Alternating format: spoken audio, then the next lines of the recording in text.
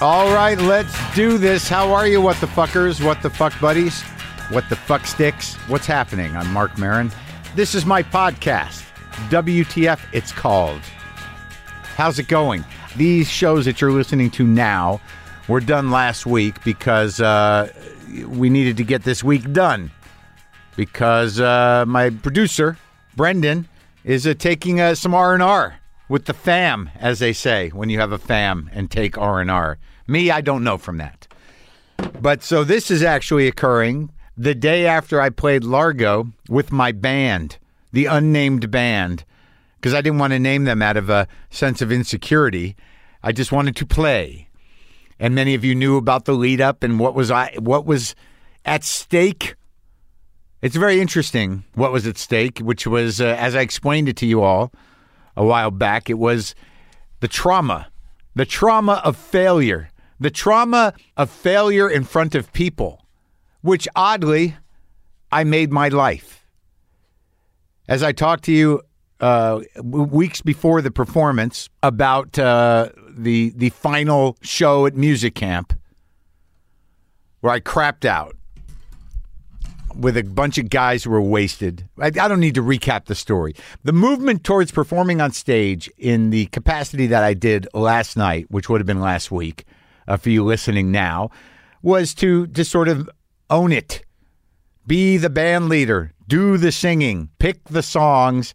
And do it with enough confidence to where I wasn't falling into myself on stage. I wasn't trying to disappear as I perform on stage. The magic of insecurity is not entertaining, which means if you're up there trying to do a show of any kind, but inside you're like, I don't want to be here. I'm going to check out. I'm going to leave my body here and see if they can see that magic. Of course they can see it. You'll fail because you've left. You've left your body. It's not impressive. I don't even think it would be impressive if you set it up like that. If you said, now I'm going to leave my body and let my empty machine perform for you while I go elsewhere and feel bad about what I dragged that machine through. So I don't know if you'll see this magic, but it's happening. If you present it like that, people will be like, oh, this sounds like it should be good. It's not good. It's not. It's sad. And it's not entertainment.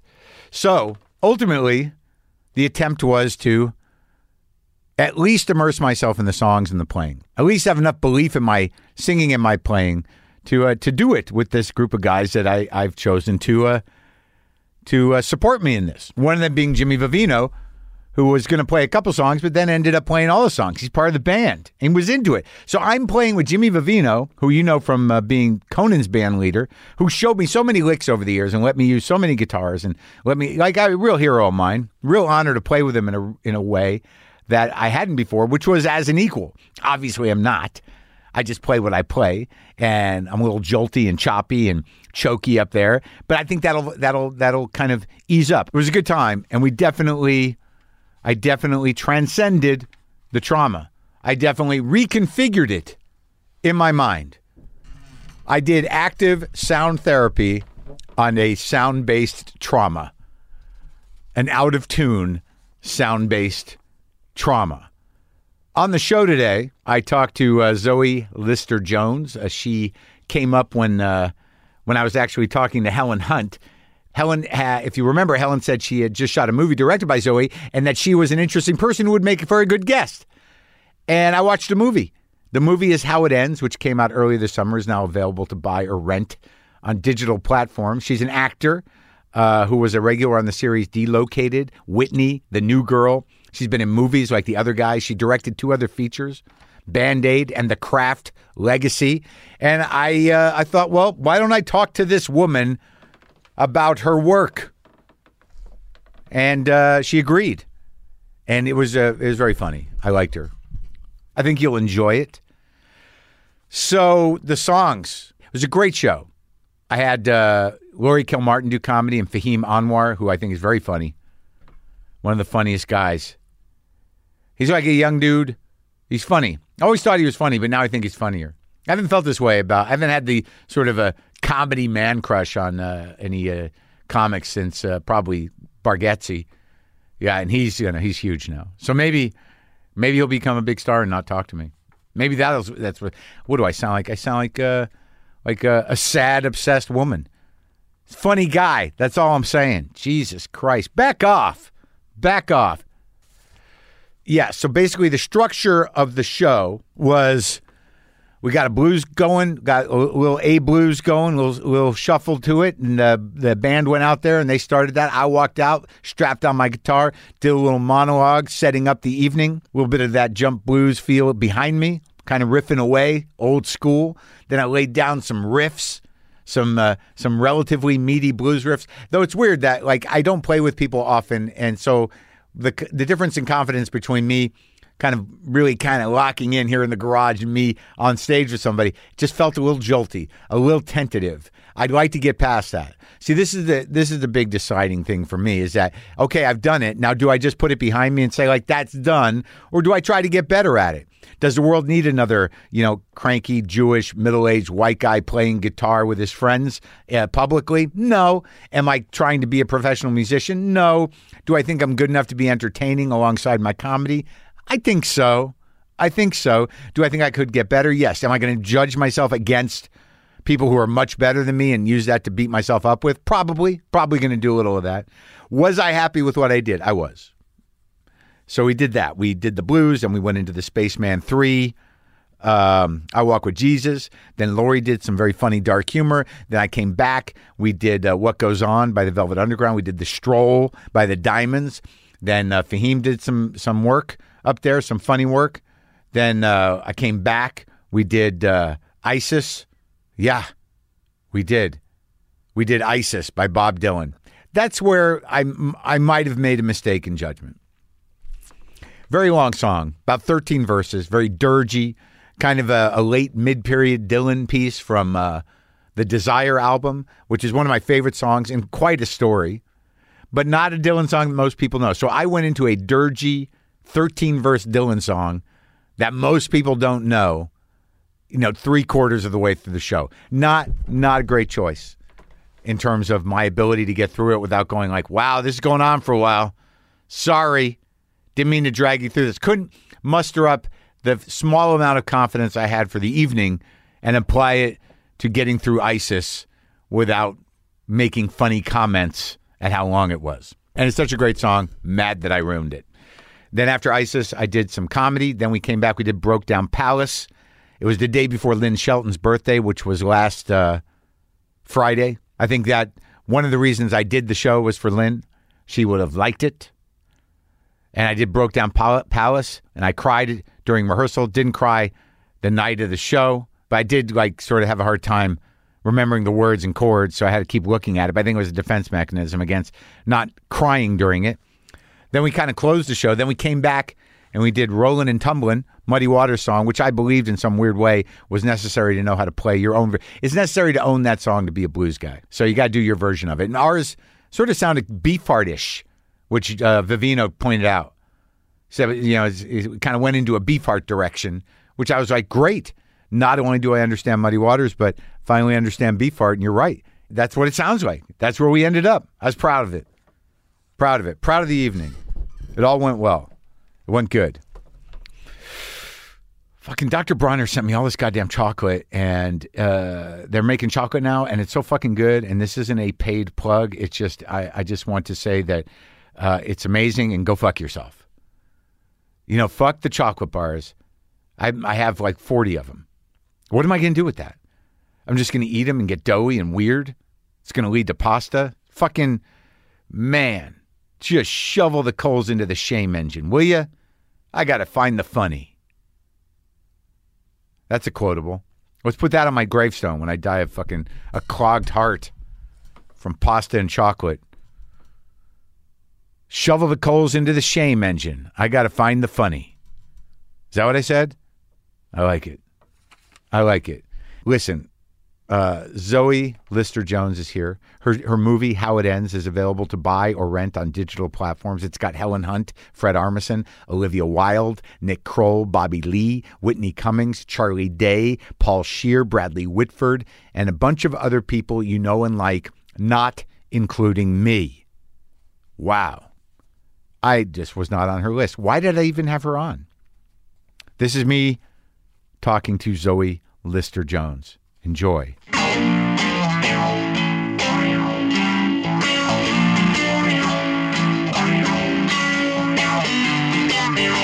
So how often do you go to the dermatologist? I try to go every 6 months.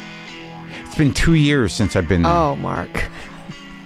I had a basal cell on my face. You gotta go. I'm going Wednesday. Okay. But it didn't feel like that long. I guess COVID and whatever time got weird. Well, but I've always been, I'm a super hypochondriac, but I also don't go to the doctor enough. It's a dumb... What's enough? I go every year to the doctor. I don't know. Yeah, every year. But like, there were 2 years, there was a 2-year span that I didn't go to the dentist. That's not okay. My dentist retired. Okay. I don't know what to do about that either. You got to get a different one. I know. Yeah. But I mean, how do you... Just the idea of trying to find a dentist is and I have money. Yeah. But the idea of looking for one that's good, I never think I get the good one. Ever. Yeah. Of anything. No. Do you? No. In fact, I was wondering if I was cursed the other day with just like a terrible... I have terrible luck in the service industry in general. What was that? What brought that on? This is a really like bougie. Oh, it's going to be great. It's going to be this pathetic display of time in your brain. What? Wait, no, well, bad luck service industry. I had a really bad massage. Well, this is a really good way to start. No, but you don't know with the massages.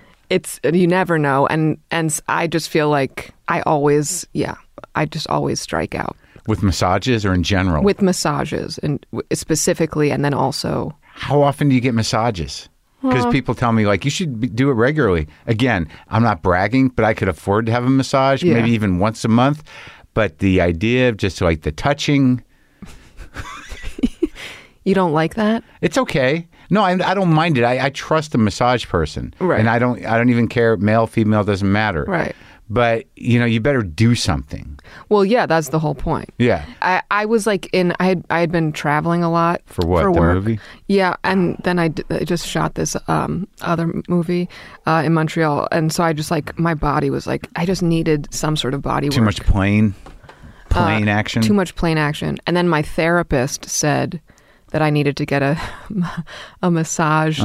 It's called a polarity massage that integrates your masculine and feminine energy. Oh, wait, hold on. Let me look that up. Is it under bullshit? A polarity massage? Boy, they figure out the angles, don't they? Wow. So is everything... I haven't gotten one yet, but I'll report back. Are you ready for that, though? It sounds like, they're going to integrate the two sides. I'm looking for integration, yeah. It's sort of a lifelong search. So wait, what movies you shoot in Montreal? Why you work a lot, huh? No, I don't know. Not enough. Really? Yeah, I'd like to work more. I shot Ari Aster's new movie. He directed Midsommar and Hereditary, and he. So this was just acting, which was really nice. Yeah, big part. No. Did you make choices? I did make choices. Yeah. There's no small parts, only small choices. Yeah. Is it choices? No, it's actors. It's actors, yeah. And was it a funny movie? He describes it as a 4-hour nightmare comedy, which I think it's very funny. Wow. I mean, I bet you like so many people who are listening to this are like, I'm in. 4 hours? I think it's so brilliant. I think he's so brilliant. And I'm just like, I was so hyped to be part of it. Yeah. Is it weird? Yes. Okay. Yeah. You like weird? Yeah. I love weird. Did you grow up weird? Yeah. Yeah. I grew up in Brooklyn. Before it was Brooklyn. Yeah, in the 80s. Like back when it was like reasonably priced. Yeah, and my parents... Did they own a whole brownstone? No, and this is like, yeah. My parents are both visual artists, and they would like move into the cool neighborhoods before they were cool, but they could never afford to buy anything, so we never got the upside of that. So they didn't even do the kind of like, we're here amongst the ruins. No. making a life, but we own the block. No. Oh, God, no. No, my dad has still never owned a home, and my mom only bought her first home like in her 50s. Are they together? No. When They split did up. that happen? When I was 9. Early. Yeah. Huh. Yeah. I think that's probably better. I've decided. My Do you parents. think so? Well, I mean, probably not for the kid in the sense that, it's jarring, but like my parents split up when I was like 35. And I'm Really? like, wow, the whole thing was a lie. Whoa. But it's you can handle it as an adult, but you're just sort of like, how long was whatever? I don't know. I guess That's crazy. Did they appear happy to you? No, they're terrible. Right. Individually and together. I don't know. They're all right. They, Yeah. they're just selfish people. That's what happens. So you realize like your parents are like, wow, just people with problems that I grew up with. Yeah, I know. That like revelation that your parents are human beings is just so devastating. It's just the worst. Yeah. When did it happen for you? Recently? Early. Early? Yeah, really early. There was very little pretense or performance of like normalcy. Why? Because they're artists. So what was the mediums? My mom is a video artist. You mean like Nam June Paik? Kinda. She's stacking TVs. She doesn't stack those TVs, Oh. but hers is like a little more narrative than he's like super So experimental. perhaps an installation of your mother's work would have a podium with just an old black and white TV set on it, running. What? No. No, she doesn't do installations. Hers is her pieces were like Many screens, one screen. one screen. Like she did a lot around like patriotism and propaganda. She's Canadian, so she was like very interested in Canadian. Yeah, Are you dual citizen? I am. God damn it. Get out now. Just get out. Well, Yeah, and it's time. I know. I think it's time. You do. Yeah. You think it's now? So you've put thought into this. I know that. Like, how do we know when we're not saying we can work with Hitler? How do we Yeah. know when we've come to that juncture? Well, it got really scary. Yes. Now it feels less scary.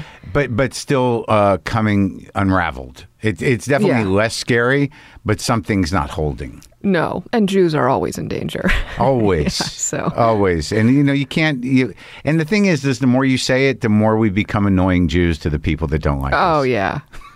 Oh my God. I don't there's can't- really not yeah, that many of us, There's really in the big picture not that many Jews.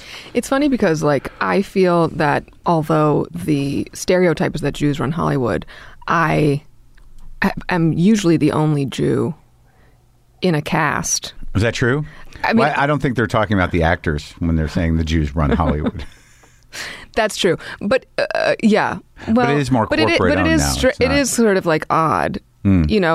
Like yeah. It's just an interesting thing. Like there I guess maybe is there like a dearth of Jewish actors? No, there used to be. I mean, Jews, I think they were more popular in the 70s. Right. Like I have this theory that once antidepressants became accepted and culturally kind of okay, Yeah. The whole neurotic Jew shtick kind of wore out.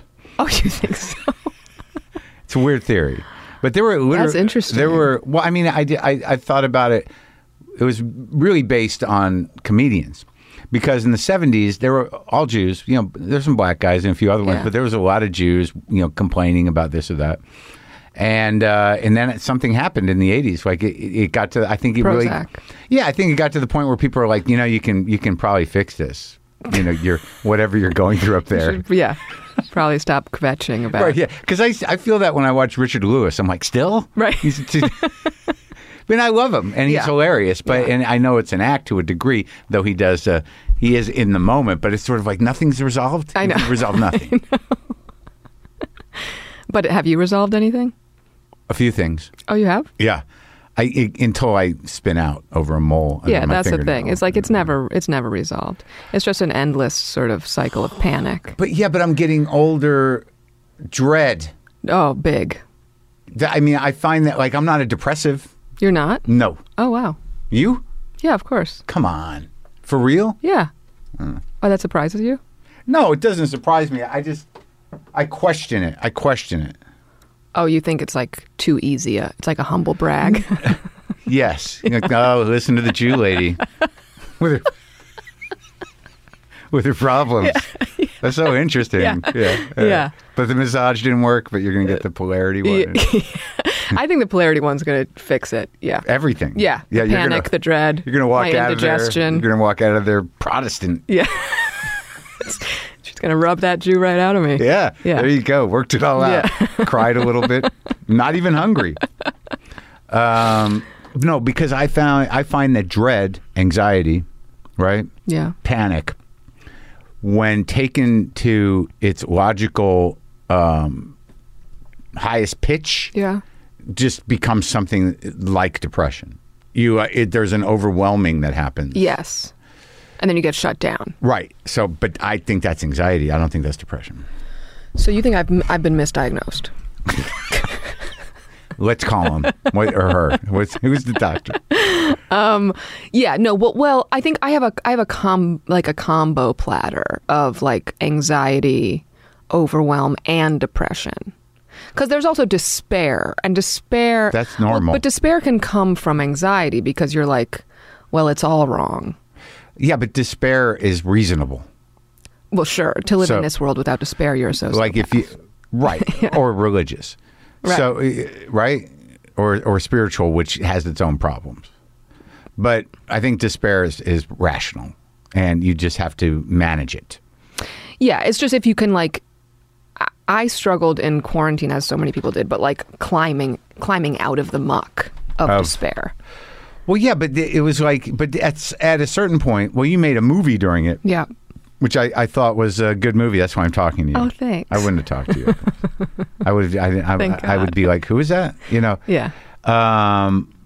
So you grew up with this, like, you know, with the video, with the editing, mom's editing. Yeah. Do you have a sister? No. Brother?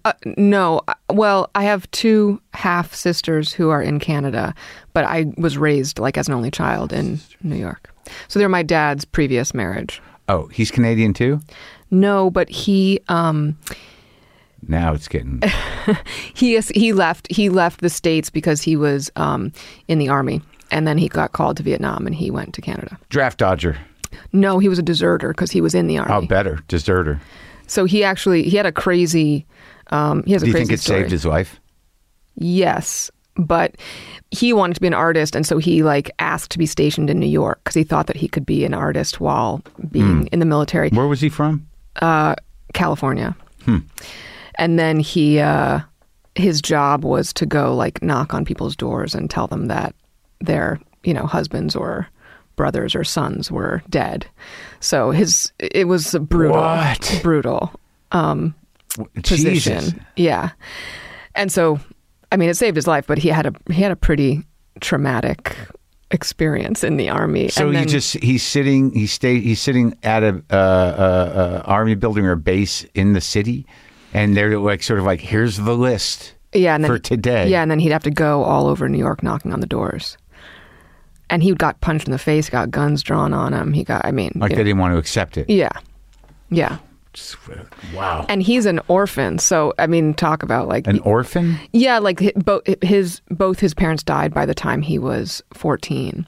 So, like, then to also be delivering that news to people, it's just a wild sort of trajectory of grief. So it wasn't combat he was running from? It was the daily onslaught of death announcements? Well, no. He ran from the combat because then he got called to go to Vietnam. How long did he stay in Canada? He stayed there for, I think he came back. I think he came to New York in like 77 or 78. So. When does your mom come into the picture? They met in Vancouver in British Columbia. City. Yeah. And she came into the picture. After he had the other two kids? Yeah. So he had, yeah. And then she moved to New York and he moved with her. And is he still underground? Do we have to vet this? No, he's not underground. Has he been vindicated, or what's the word? Or be a pro? Well, so Carter pardoned all the draft dodgers. Oh. but he didn't pardon the deserters. And my mom likes to believe that it was her. She wrote a letter and was like, you're going to pardon the people who didn't even serve. You should pardon the people who served. And then he did. I don't think it was my mom's letter that did it, but we can, sure. Let's say that it was. Yeah. And is that, is all this captured on a video art piece? No, she never made a story about he wrote a screenplay about it that I think got optioned in the 70s, but then nothing ever came of it. Sounds like a good 70s movie. Yeah, totally. Where like he just walks around telling people their family members are dead. Yeah. And then he just, the end is just him, getting off the plane in Canada. Yeah. And then that's it. Yeah. Yeah, it writes itself. In 1972. Yeah. Yeah. That would have been a studio movie in 1972. Yeah. But yeah, so then they met, and then he's like a conceptual photographer. So he did a lot of like photograms and shit. Do you know what that is? Maybe. It's like projecting light through lenses onto photographic paper rather than like snap and shoot. Projecting. Right. I get it. So but is it abstracts? Yeah. Oh, okay. Super so abstract. it's not like, I get it. So it's not, it's just sort of an extension of like when you kind of like put a comb and a pliers and some other thing on a piece of photographic paper, and then you expose it for a second, and then you develop it, and you're like, look, I'm Man Ray, right? Exactly. So it's different than that, but similar. Was it similar technique? Was it color? He used some color paper. He did a lot of like collage work, and then him and my mom collaborated on really cool stuff in the 70s too. Yeah. But then their relationship ended. Was it because of an argument over an abstract piece? Over photograms? No. So all that went on before you were even born. So now it's just stories you hear. Which part? Their collaboration, the bulk of their because you weren't born. You were born later, right? Yeah. I hear all those stories now. And of course, I've always been like very interested in their dissolution. My dad moved down the block, and I did a crazy thing when they split up, which was, I think I was like worried about him. You lived in the street? Well, I decided to spend every other night with him, which is like a really... But you just walked down there? I did, but it was like, it was just a strange... It is weird. Yeah. Did he appreciate it? I'm not sure. I think I was just like, I sort of went into like parent mode. Like I was worried about him. Well, yeah. Well, this sort of like, is this where it starts then? The the obsession with the codependency business? 100%. Yeah, you got it. Didn't you do like, isn't most of your work about that? Yes, right. Yeah. It's a lifelong investigation of codependency. So, boundaries? No. Hard no. No. Very bad at those. But they weren't alcoholics. No. But they were just profoundly selfish people, or? No, I mean they're wonderful people. I mean, I believe like we're all addicts, even if it's not whatever it is, No, they're great. I just, I'm just fucked up. Like we all are. Parents fuck up their kids. They're the worst. There's just no way not to, which is, I think, why I've always... True? Well, that's why I've always had a hard time wrapping my head around having kids. I don't have any. I'm 57. I'm proud, and I never think about it. Yeah, it's like I just don't know how you don't fuck them up. Well, but it's no time for children now. That's over. God, no. I mean, I've never been like super into marriage or. But you did it. I did it. We recently separated, but I did get married. I've done that twice. Oh yeah, and no kids. High five. Two wives, no children. That takes that takes a certain type of asshole. Yeah. I think my second wife, and I do this on stage, unfortunately. I think my second wife put it like this: "You think I'm bringing children into this?" But they wanted your wives wanted. I think the first one wanted it, but I was too sort of like I'm too self-involved and panicky and prone to anger at times. Yeah. Less now. Yeah. I just didn't do it, and I'm fine with it. Yeah. I'm sorry you got separated. Thank you.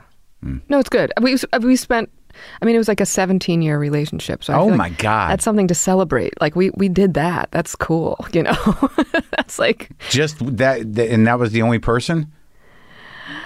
You didn't take breaks? We did. We sort of went. We went in and out of an open relationship. It's no good. Huh? It's no good. Yeah, that's why I have so much indigestion.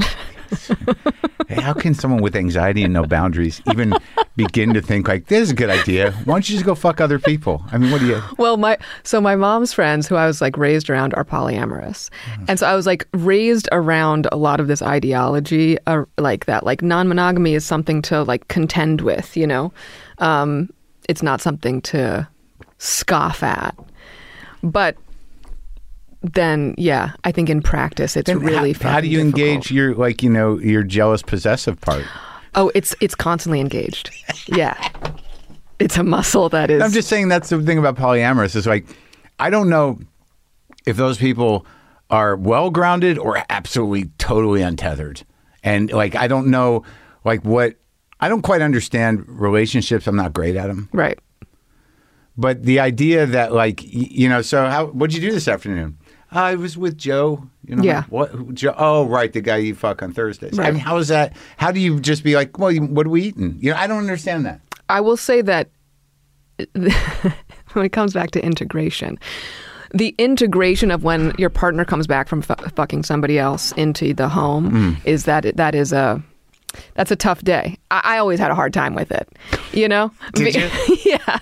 It never got easier. I don't think that's unusual. Maybe we're just, maybe I'm not advanced enough. I don't know. I don't think it's an advanced thing. I think it is like I think it's hard to shift the programming, even for like hardcore veteran polyamorists, you know, like I think it's impossible not to be jealous or possessive. Yeah, I don't think I don't know what the long term of that is. I don't know what that looks like. You know what I mean? And like a lot of times, like but I don't want to. Excuse me. If I start commenting on this, yeah, then the emails are going to come after you. Yeah, yeah. Well, I don't care if a bunch of swingers come after me. What do I? It's like, don't understand. That's not your niche audience. But they're probably going to get mad I call them swingers. That's some sort of like dated term. It is dated, Of course, I know. Well, but I feel like doing it on purpose. This new generation, who I'm kind of obsessed with. Oh, the fluid people? Yes, they're also like, I mean, they're all just as anxious as we are, maybe more so because they were raised with like phones and Instagram and stuff. We don't know how it's going to pan out for those people. You know, we're fortunate, and you're younger than me, that you've got, you know, at least you're kind of rooted in kind of some sort of strange, narcissistic 70s artistic ideology. You know, as opposed to just having these passive parents who are upper middle class with jobs you don't understand that just let you be brought up by the internet. Right. You know, I don't know where that goes. I don't either. I mean, yeah, Instagram is like... I'm like... it's amazing and it's terrible. The Instagram, I don't have a Facebook page. Twitter, I go in and out with. Sometimes I'll just... but it hurts me all the time. Instagram's the most easy one. Yeah. I'll sit and do a fucking 2-hour live Instagram. You will. I don't give a fuck. And that helps you just like release shit? I don't know. I got into the habit of it during the pandemic to engage with people. Yeah. You know, because my girlfriend died and I was alone and I was trying to figure how, what do I do with that? And am I going to do comedy anymore? The weirdest thing about that time was like, I never missed stand up. Like, and if that you'll understand this, the thought I had was like, maybe I'm all better, not like, maybe I don't need to lean on those strangers. Yeah. But as soon as people started doing it again, I'm like, fuck, game on, I guess. Because of FOMO? Competition? Yeah. Yeah. But also it's healthy what I do. Competition. It's not healthy. I'm terrible. I judge myself against people all the time. And do you get mad at other people's successes? Yeah, of course. Yeah, of Don't course. you? Yeah, of course. Are you kidding? Shit, we're fucked. Get out of here. I know. I want what they have. Yeah, but do we though? Yeah, I mean, sometimes the only way I can you don't though. You know what I mean? I don't? I don't think so. Oh. I see who your friends are. Yeah. We don't know what's going on with them, really. Well, that's you know the what thing. I mean? Like, and I will say, like, the pandemic was interesting because, like, the breakups that I witnessed happening, which is like what always happens, but when like couples break up who you've been like double dating with, or who you at least like look at from afar as like they've got it figured out, it's a good lesson that nobody has it figured out. If you really look at what they have and who likes them, and like if with comics, like if I judge myself against a more successful comic, I look at their fans. Like I can walk down the hall in the Comedy Store, and I love Bill Burr. He's a friend of mine. Yeah. We're different in the way we approach it, and he was doing some main room shows, and like I'll get jealous of him because he's huge, and I have my audience, and I do fine. I make a living, but there's these guys that are really huge. Is Bill Burr more famous than you? Yeah. I mean, as a comic, Really? he sells more tickets. Yeah. Oh. So it's probably more famous. It's all tribal. In my now. world, you're more famous than him, if that makes any difference. Well, I appreciate that. Yeah. But so I walk down the hall and I look in the main room where he's running his hour, and I just look at the front row, stage right, and I see a dude there, and I'm like, I don't want that dude. I got nothing for that dude. Yeah. Got nothing for them. Yeah. And like I wouldn't know how to talk to him if I could be polite. And maybe sort of like, are you in line? Yeah, but that's as far as that goes. Are you in line? That's the depth of the connection. Yeah. Yeah. So that I don't know if that's helpful, but consider who you're jealous of, and do you want their life? Right. I mean, yeah. So so you've got. I'm not trying to get Bill Burr's life, but there's some others. Well, that's just an audience thing, and Bill's like he's having some revelations about himself. It's very nice. Oh, good. So when do you start doing things? Well, I went to NYU. I graduated film, acting, which is where I met my ex-husband, who I will just say we are still best friends and collaborators. And we made this movie. We made How It Ends together, and he's an incredible person. You've made a few movies together. We made a number of movies, and that was really my start. Was that we started making movies together at NYU? Short films. After NYU. We entered into an open relationship right away. About 2 years into our relationship. Yeah. But we were young. We met when we were like 20. Oh, okay. So that's where you... Okay. And then our first film was about our open relationship. It's called Breaking Upwards. And we basically played versions of ourselves telling that story. And then that opened a lot of doors for us. So then we went on to make a number of other features together. Yeah. They did the band one? Well, the band... So Daryl and I made 3 narrative features together, and then I went on to last name for the people. Daryl Wine. There you go.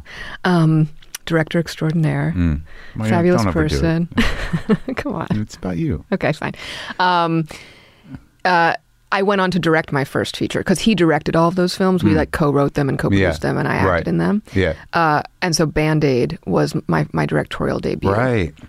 Which was with Adam Pally and Fred Armisen, and that was my coming out party, Band-Aid, as a director. Yeah. And it was really fun. And I hired a crew made up of entirely women, which was also really cool and fun. And that's the right thing to do.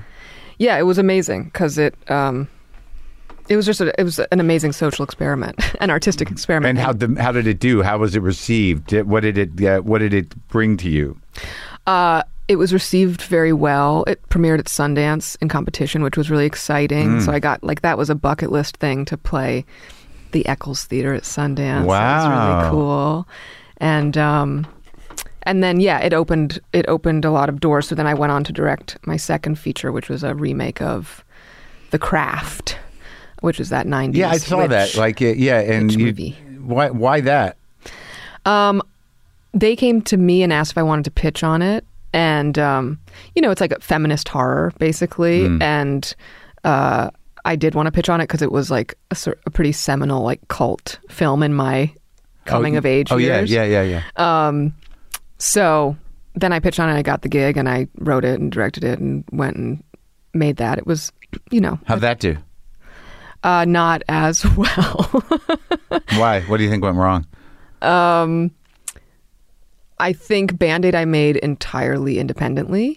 And that was a studio picture, which I think is always just a more difficult process. It's there's a lot of cooks in the kitchen, and I think because I was servicing a legacy like of the craft, which Right. I like had, there were just a lot of. It's so funny because like, in the world of directors wanting to, sort of, carrying the burden of honoring a legacy. Yeah. That one's kind of, You never win.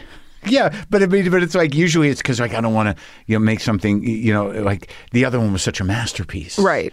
But for the craft, I mean, that was the thing. There was room. Who was really going to judge you?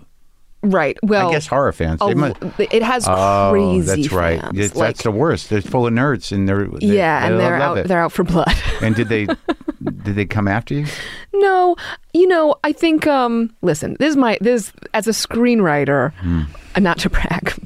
No, that was my only brag. That's what I call myself. As a screenwriter, I feel like the third act is it's so fucking hard to get right, and I think that's where the movie struggled, was its third act, and I'm incredibly proud of it. Like I still think it's a really special movie. But yeah, like I don't know any director who's ever entirely happy with their film, because it's always just being ripped from you in the edit, Right. Right. And this one was particularly wild. Like I was told that it was coming out like a month before it came out, so I had to finish it really fucking quickly. Because they wanted to get it out for Halloween during the pandemic. But what's good is like something like that, I would imagine, like doesn't really stick to you. Yeah, and then I think it was helpful that I went and made. I think like it was great because I got to make like a studio movie, and as a woman, that's also like not a thing that happens. And you will make more. Yeah, so that was really cool. Don't you think? I hope so. Yeah. Do you? Because I know Lynn, like, her experience with studio movies was sort of like, I'm never doing that again. I'm going to wrangle some money together and shoot this out in 2 months or 6 weeks. She had such a cool career, and I'm so sorry Thanks. for your loss. I never met her, but I always watched her from afar, and my mom is actually friends with Tanya, her sister, because she's like... Oh, in Brooklyn with the restaurant. To Superfine all the time. Yeah. Yeah, I mean... I don't know. It's like golden handcuffs, like I don't want to put it into the universe that I don't want to make a big movie because I think I get all the money and the resources. Yeah. And you might as well throw your hat in the ring and see if you can pull it off. Yeah. But I mean, How It Ends was like I made that right after The Craft, and that was a really nice like reset because that was super guerrilla. Oh, so The Craft just came out? Yeah, last year. Or 2020. And How It Ends, but like I just want to make sure everyone knows that you act a lot. Yeah. And you you had some pretty harrowing roles. Like what? 2 seasons of Whitney. I say that with love. I know. I've known her forever. You guys are homies. No, I do love Whitney. I actually do love her. She's amazing, and I had been, even though I was like still young, I had been like auditioning for so long and couldn't fucking catch a break in the TV world, and she gave me that break, and I'm so grateful to her. Yeah. Like I bought my first house because of Whitney, so that's where was that? It's where I still live. But Whitney, it was really funny. I went in and auditioned for her, and I sat down, and she said, "Why aren't you famous?" Yeah. And I was like, I don't know. I don't know how to answer that question. Yeah. And then she really, she fought for me. And it takes people fighting for you in this industry to get shit. And, before that was Glazer. So I was already... a funny show. That was really funny. Delocated. Yeah. Yeah. And it has a real cult following still. Does it still? Yeah. I love the 2 Johns, John Benjamin and John Glazer. Yeah. It's too funny. Oh, they're so funny and so specific and so set in their ways. Yes. That's a good way of saying it. Yeah. I feel bad talking shit about the Craft legacy because it is, it's like this. It's a thing. This is a thing. You didn't, though. I know, but I did. I did, kind of. Well, you haven't even seen it. I mean, I think it's like the film after Breaking Upwards was a Fox Searchlight movie that Daryl and I made together that was critically like not well reviewed. Yeah. Starring Greta Gerwig.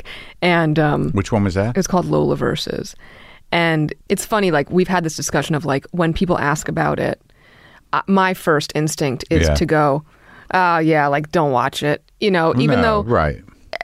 I'm proud of it in many ways, but there's like the self-protective mechanism that comes in to go like, you're going to look at the Rotten Tomatoes score and then you're going to judge me. Right. Which also like, fuck Rotten Tomatoes. But you know what's weird about me? I don't even ever look at it. You don't? No. I don't know what the fuck people are looking at. I don't know where people find the time. I don't I don't check anything. If somebody I respect says maybe you ought to watch this, I'm like, all right, I'll check it out. Or this looks interesting. I don't go to. But this is the problem: is that now the Rotten Tomatoes score is on the iTunes when you press.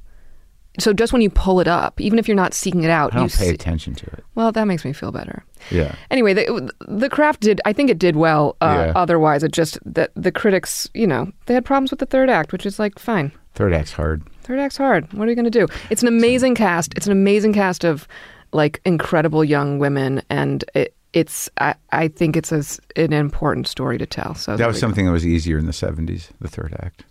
Yeah. Don't end it. Didn't have one. So let the guy just go off on a bus. Once antidepressants came into town, third acts was skyrocketed. They were everything. People wanted closure. They wanted a button. Yeah.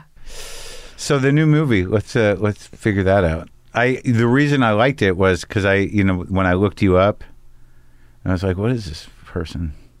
What is this person? Yeah, like what does she do? Right. And then I'm like, oh, she's one of those knows all the cool kids. And, like I could tell from the movie, I'm like, I know that guy. Okay. Yeah. She called him too. Yeah. What's his name? Yeah. So, the reason I liked it is it kind of like the conceit of it is what it is, but it's sort of like this weird. It is an art film. Yeah. I've decided. Oh, thank you. Did you decide that? Yeah. Good. like bona fide. It's like it's not. You're not. It's a poetry piece. Oh, thanks. Yeah. I think because like the development process on The Craft was like so intense. Yeah. It was really nice to like, I don't know, open up. I don't know, the process to like allow for it to be whatever it wanted to be like more fluid and poetic in that way, I guess. Because I didn't have to be like hitting like, and then the climax happens, and then the denouement, and then. Well, that's what I liked about it. Yeah. It was so funny because I'm thinking like, man, she really did this on a budget. And, I guess the only expense was stopping traffic. But it turns out there was no traffic. Yeah. I was just sort of like, all they paid for was to have people at the end of the streets to stop the cars. No. But it was the middle of the fucking thing. No, we had a crew of 3 people. There was nobody stop traffic. There's just no cars around. Yeah. I mean, we would hold for like a scattered few cars. I talked to Helen Hunt about it. Oh, yeah. Yeah. She's the best. Yeah, she is. Yeah, no, it was amazing. I mean, and that was like part of, I think, our intention in making it was to sort of like serve as a time capsule for this totally surreal moment on the streets of LA that it was so apocalyptic, inherently, that we were like, let's get out there and shoot it. And also, I found it to be like one of those movies where, like, it's like the journey of it. Like someone else just used an asteroid hanging in the sky. Really? Exactly like your asteroid. What do you mean, in a movie? Yep. But no, in a series. Really? Yep. Joseph Gordon-Levitt and Mr. Coleman, the new series. Is it good? Yeah. But it's not. It's a manifestation of his anxiety. But it looks like the same effect. Really? Like the exact. That's so funny. Same effect. Well, and then like Adam McKay, his new movie, I think is also. I don't know if it's an asteroid, but something's like going to hit the Earth. I guess we all. It's funny. It's like we made Breaking Upwards, and then like Katie Aselton made a movie about an open relationship. There are a bunch of like open relationship movies at the same time. Oh no, that happens all the time. You can't. And I feel like it's funny. Like there's something that happens in the. I don't know, ether? The collective unconscious. Yeah, it's annoying. Yeah. I don't know why that is. It makes you wonder about things. You know what I mean? It's like, is that a coincidence? What's going on? Are we all part of one mind? I should say the name of the movie. Oh. How It Ends is what we're talking about currently on the podcast. Yeah. Thanks. So, but like each point, like how did you, when you scripted it, so the idea is like you had a time that the world was going to end. Everyone knew it. And this was the day of. Yeah. I mean, I think the intention was like, I think we were both, obviously, as the world was trying to process what the fuck was going on with the pandemic and with quarantine and being like trapped. But it was this like, I think the dichotomy of being in this apocalyptic like nightmare, but also just like being in sweatpants and watching Netflix every day was so like wild, you know? Right. And so I liked the idea. We hadn't seen like an apocalyptic comedy that wasn't like mayhem, violence, like that zombie. One, that Seth did, yeah. What was that called? So good. Similar title, right? What is it called? With Which is Satan so and everything. Good. Yeah. Yeah. But it's like it's madness out on those streets. Yeah, it's amazing. Yeah. And so this was like, what would it like? There was a certain point. I mean, we're sort of still in it where we were just like resigned to this new normal. Well, but and also it's interesting how this culture comforts itself. Yeah. You know, it's just sort of like, you know, bread and and watching things. People were baking. A lot of sourdough, I just love that, like, as that started to wear off, like, everybody was sort of excited. It's like, well, we're going to do things during, and then, like, 3 months in, they're like, get me out of here. I don't want to fucking even look at my children. No bread is going to stop this from, I was so grateful not to have children in the pandemic. Oh, my God. Oh, God. The journey of those people. I know. But so you thought that the disconnect was interesting. Yeah. And so, like, what would it look like if, like, we had all been preparing for the end of the world, which we kind of were doing, so that on the last day, I mean, not the end of the world, but you know what I mean? On the last day that people were resigned to it, and sort of, it was just a more introspective, self-reflective energy. And what would that look like? And so we started to explore that. And also we were trying to shoot everything outdoors and 6 feet apart. So it worked to sort of have like a walk and talk journey. Right. With the device of your younger self. Yeah. What's that girl's name? Kaylee Spaney. Yeah. She's amazing. She's also the star of The Craft. Oh, she is. Didn't I see her in something else recently? Mayor of Easttown. Yes. She's great in that. Yeah. That's right. Yeah. She goes bye-bye. Oh, yeah. Right away. So quick. Yeah, it's all... so quick she goes bye-bye. But she's the heart of the whole story. Yeah, and she's amazing. We worked on The Craft together, and like I fell in love with her, and then I was like, "Do you want to make a weird little movie?" Well, see, that's right there. Like, you know, how does that continue to work? Like, that's what I think sort of establishes it as a meditation on something, right? Yeah. And as an art film, is that, you know, all right, this is her younger self, and that's okay. Yeah. We're just gonna we're gonna walk with them through Silver Lake, I guess, for 2 hours. So. Yeah, that's the log line. It's gonna go gangbusters. Yeah. It's gonna be huge. Yeah. Well, also because, like, I mean, I was doing a lot of inner child work with my therapist. You were? Yes. And my mom had sent me. What does that look like? It's like figuring out how to talk to your inner child, because it's the inner that child. Asshole? Yeah. Because it's the inner child that's like so anxious. Oh, right. Like, I feel like it doesn't feel safe. The overwhelm that we feel is like actually our inner child. Shit, man. I know. Yeah. So it's like, how do we speak to that person and like reparent? No, I get that. No, I've applied some of that. It's hard. It's so hard. Did you ever read the Fantasy Bond? No, what's that? Do I have to read it? I don't know. It's just it's changed my mind about, you know, why I am like I am, and like lately, what I've realized about the inner child thing, outside of the Fantasy Bond, which I'll explain to you later. I can't sell any more of his books. That's fine. I don't mind it, but it's like I've explained. He's not it a sponsor. No, I've Dr. Firestone. Okay. Robert Firestone. No one knows this book, and I think it's like one of these Rosetta Stones of whatever, of contextualizing a certain type of emotional disfigurement. I have to read it. Yeah. Like, you know, I used to be this way about The Denial of Death, the Ernest Becker book about transference. Never read that. Well, yeah, but I just get locked on these things that reconfigure how I see something. Yeah, because these are just... They're just, framing templates. devices. Yeah, that's all. All of it. What's happening to me though is like knowing, like I'm trying to be like, what about the good times, man? And I look back and I'm like, not too many. Are there any? You know, and then I'm like, what? Well, let me explain why. Like, if you feel uncomfortable or socially awkward or you know, stressed, Like, how is any part of your life going to be anything other than panic and embarrassment? So, like, all the sort of sign, like, any time that I had a good thing happen, the panic leading up to it, that the good time equates to, like, I got through it. 100%. Right? I know. I've been dealing with that so much lately where I'm like, I'm just waiting for the thing to be over, even though the thing is something that I'm excited about. Right. Because it's causing me so much anxiety. And I try to go like, no, live in the thing. Right. Or even any victory, any small victory. You can't celebrate it because if you celebrate it, then it all gets taken away. Right. It was okay. It's just okay. Yeah. But it's great. No. We did it. It's behind us. It's what it is. Yeah.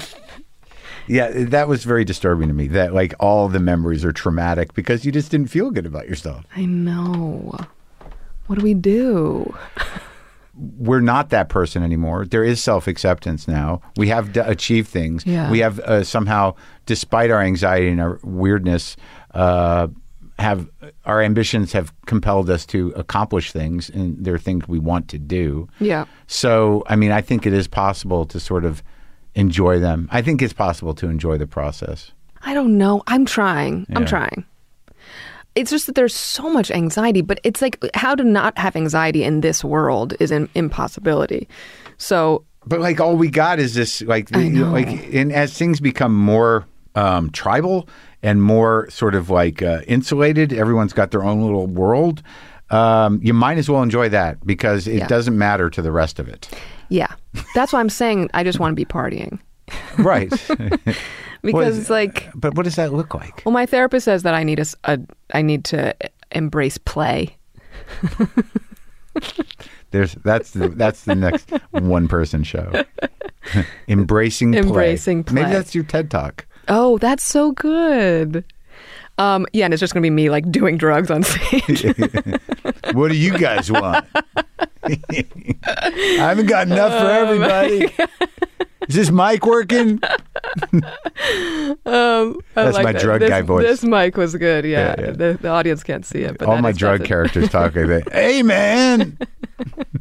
There's an old story about a guy, about a road comic. Sometimes it's attributed to John Fox, who's dead, or Teddy Bergeron, who's alive, where he's on stage at some club, and he'd been doing blow, like who knows how much, and his nose just started bleeding in the middle of his set, and he didn't really notice it, but the audience was like, what? And then he realized it, and he just, without missing a beat, looks at the audience like, what, doesn't anyone party anymore? Oh, that's so good. It's the best. Yeah. Oh, fuck man. you people. I'm living it. Good. Yeah.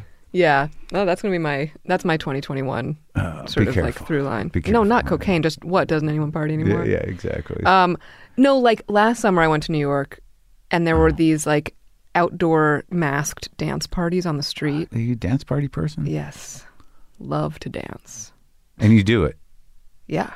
So that's nice. So nice. That's not one of the things you're like, just getting through it? No. But that was like me being like, oh, this is living. I brought my mom, who's incredible. Do you like LCD sound system? Yeah. Okay, good. Why? I just want to know if you're one of those people. Yeah. Did the key get taken away? No. Oh, okay. It's a generational thing. You don't like LCD sound system? They're okay. I interviewed him recently, and I really dug in. I get it. Yeah. I understand why. It's just, I missed it. Oh, really? It's not a matter of me not liking him. That was like prime. Like I was at NYU right. from 2000 2004. Right. So it was like Strokes, LCD Sound System, The Rapture, all those bands. Did you read that book by Lizzie Goodman? Yeah, so good. Yeah. Yeah, I love that book. I was so obsessed with this. Yeah, Strokes. I had that book, like, it's like not my time at all. Reading that book is sort of like, I was around. How did I miss all of this? So you were in New York then? What year? 2000, 2004? Yeah. Or no, I just left. Right. Well, that's why I missed it. But I mean, I was still like but I was so locked into comedy. Right. I moved out here in 2002 after 9/11 with a woman, and because she freaked out, and we had to get out. And so that I was here in 2002. Whoa. Yeah. Interesting. She was downtown and got out of the train at the Raining Ash. No. Yeah. I was sleeping. Yeah, I got up and I opened up my AOL homepage to one tower, and I'm like, this is not April Fool's. And I'm like, what? And then I was on my roof in Astoria. Yeah. Watching it.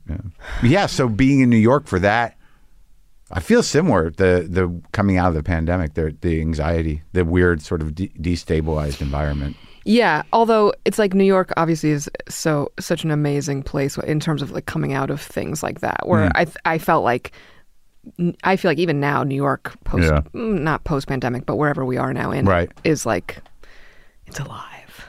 I mean, I have to go back. I'm dying to go because I'm working on a thing with my friend Sam Lipsight and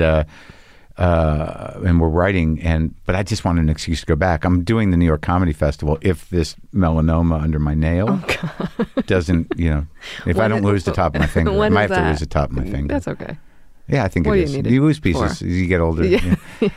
Sometimes that's the life you got. Just taking pieces off. When is it? It's in November. Oh, nice. I don't know what date. So.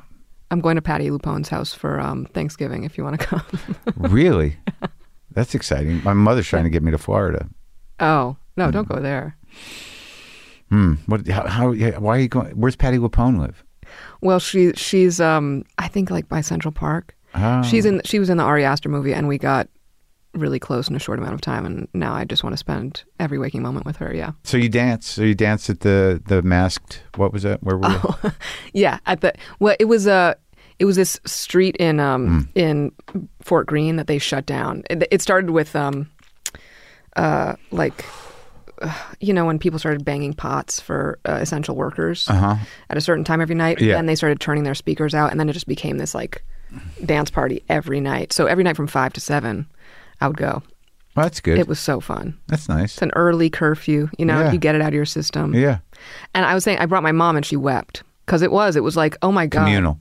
Yeah, just like be around people. Yeah. Then they would play like MLK speeches at the end. It was cool.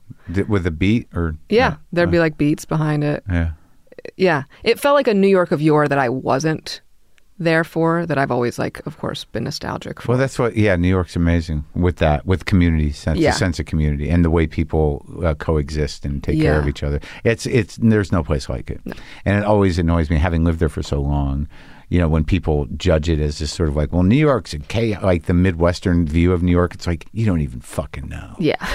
The only time you see your friends is at church. We're up each other's ass every fucking day in this city. Yeah. We're smelling each other's sweat every day. Yeah. You got strangers touching you. Yeah. And we love it. Yeah. We're inviting it. Yeah. It's the best city on earth. I never thought that I would live here, but here I am. It's okay here if you have a nice house. It's nice. So the movie, how tight was the writing in terms of deciding what each person or stop meant? I would say like half of the scenes were very tightly written, and then the other half were outlined, and we were improvising off of a structured outline. So like the scene with Helen and with Bradley Whitford and with all of my scenes with Kaylee, those were all written because I think that was really important, right? To get that shit right, right. But then the scenes that were more like just comedic and like fun, sort of. So Whitney was bursts. Just improvising. Whitney was definitely improvising.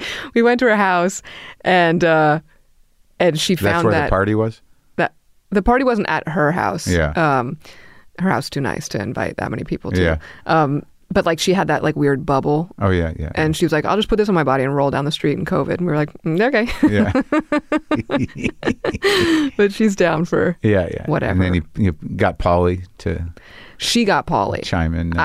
So she improvised in like the opening when she was like on the phone. She improvised that Pauly Shore was going to be at the party. And then I was like, do you think you could actually get Pauly Shore to come to the party? And she was like, easy. She was like, not a problem. And Pauly showed up, had no idea where he was or what he was doing, but was so good. What are we doing? Okay. What's your name? Yeah. Yeah. He was just excited to be like close to it. I've grown to like Pauly. Yeah, he seems like a... Like I've known him since when I was a doorman at the Comedy Store. But like as he gets older, he's on to himself. Yeah. So it's great. Yeah. And it's just sort of he's just like the last time I saw him. I was like, dude, I moved to Vegas. Yeah. It's so good. You can get good food every night, but like all the women are prostitutes, like all of them. So it's hard to date. Oh my God. But I just like the idea that like he's got money saved Yeah. And because he did real estate and the movies, and now he's out of the store. They bought him out of that, and he's just sort of like, I can get, because I don't like Vegas, but if you just want to eat good food every night, you probably can, right? And you can do shows. Nightmare. No, I guess so.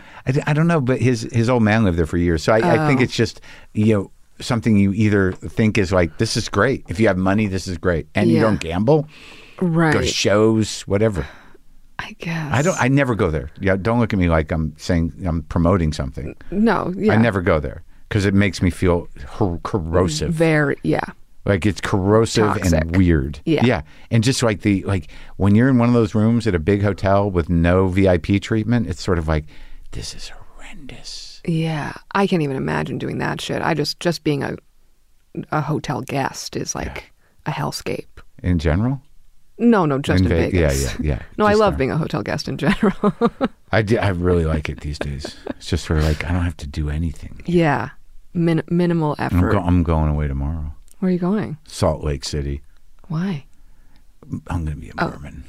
You're going to what? Be a Mormon. No, I'm going to do comedy. Right. I'm going to do comedy for the Jack Mormons. What are Jack Mormons? Ones that are over it. Oh, really? Yeah. Is that an actual term? Mm-hmm. You want me to look it up? No. I'm going to. Jack Mormon, a Mormon who is not strictly observant. Wow. Yeah. It's like a modern Orthodox. Yeah, or a sympathetic non-Mormon living among Mormons. That's tricky. Sympathetic non-Mormon. That's going to be you. Well, that's everyone who lives in Salt Lake City for whatever reason other than being Mormon. Right. Yeah. Well, they're not all sympathetic. They kind of got to be. They have to be, They run the place. Yeah. You can't walk around going, never been. Fuck these Mormons, because they're everywhere. So. It's just weird, It's an okay place to work, but I made my shows Vax only, and that was the only place where there was significant refunds. Really? Yeah, it was Utah. Oh my God. It'll be fine though. Yeah, it'll be fine. No, there's enough. I sold enough. It'll be fine. I'm trying to work on an hour, so I'm doing club work. I'm not doing the theaters because I'm a theater act lady. I don't fuck around. There's some cities I can sell 1,200 tickets. You just called me lady? Yeah, I did. Okay. Just wanted to make sure. So, are we done? It's your show. I don't know. I feel like we covered a lot. Thank you for coming over, and I enjoyed the movie, and I hope people like it. Thank you. Is it opening in movie theaters? It is in movie theaters, but it's also on iTunes and Amazon. Get it anywhere? Get it anywhere. How much did it cost you to make it? I don't reveal those things. You do. Did you just use a camera you had at your house? Yeah. Use your phone? Did you use your phone? No, but that's an option. But it didn't cost a lot of money. And it was 80 to 100 million. Wow. Yeah. Where? $1 million, yeah. For the asteroid effect? That was just for the effect. And also my fees. Okay. Oh, yeah. So you did well. That's great. Yeah. And you really kind of, rake some fucking investors over the coals. Yeah. Good for you. Me and Paulie's fees. Paulie. Very high. His rider's crazy. Is it? It can't be. Are you going to pick me up? Am I going to ride over with you, Whitney? All right. Nice talking to you. I'll show you. Let's go talk about the fantasy bond. Okay, great.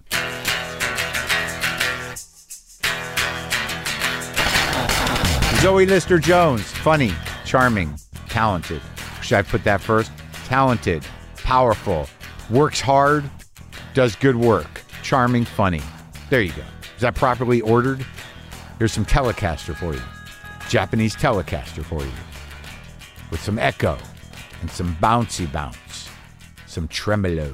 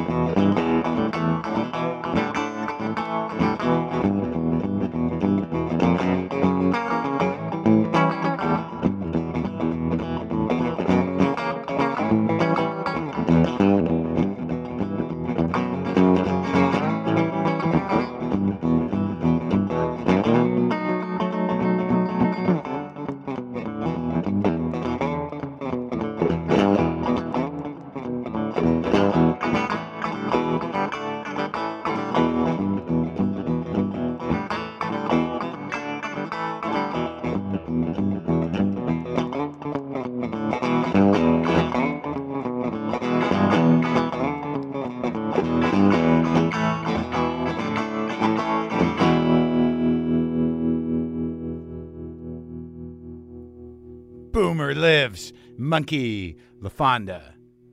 Cat angels everywhere.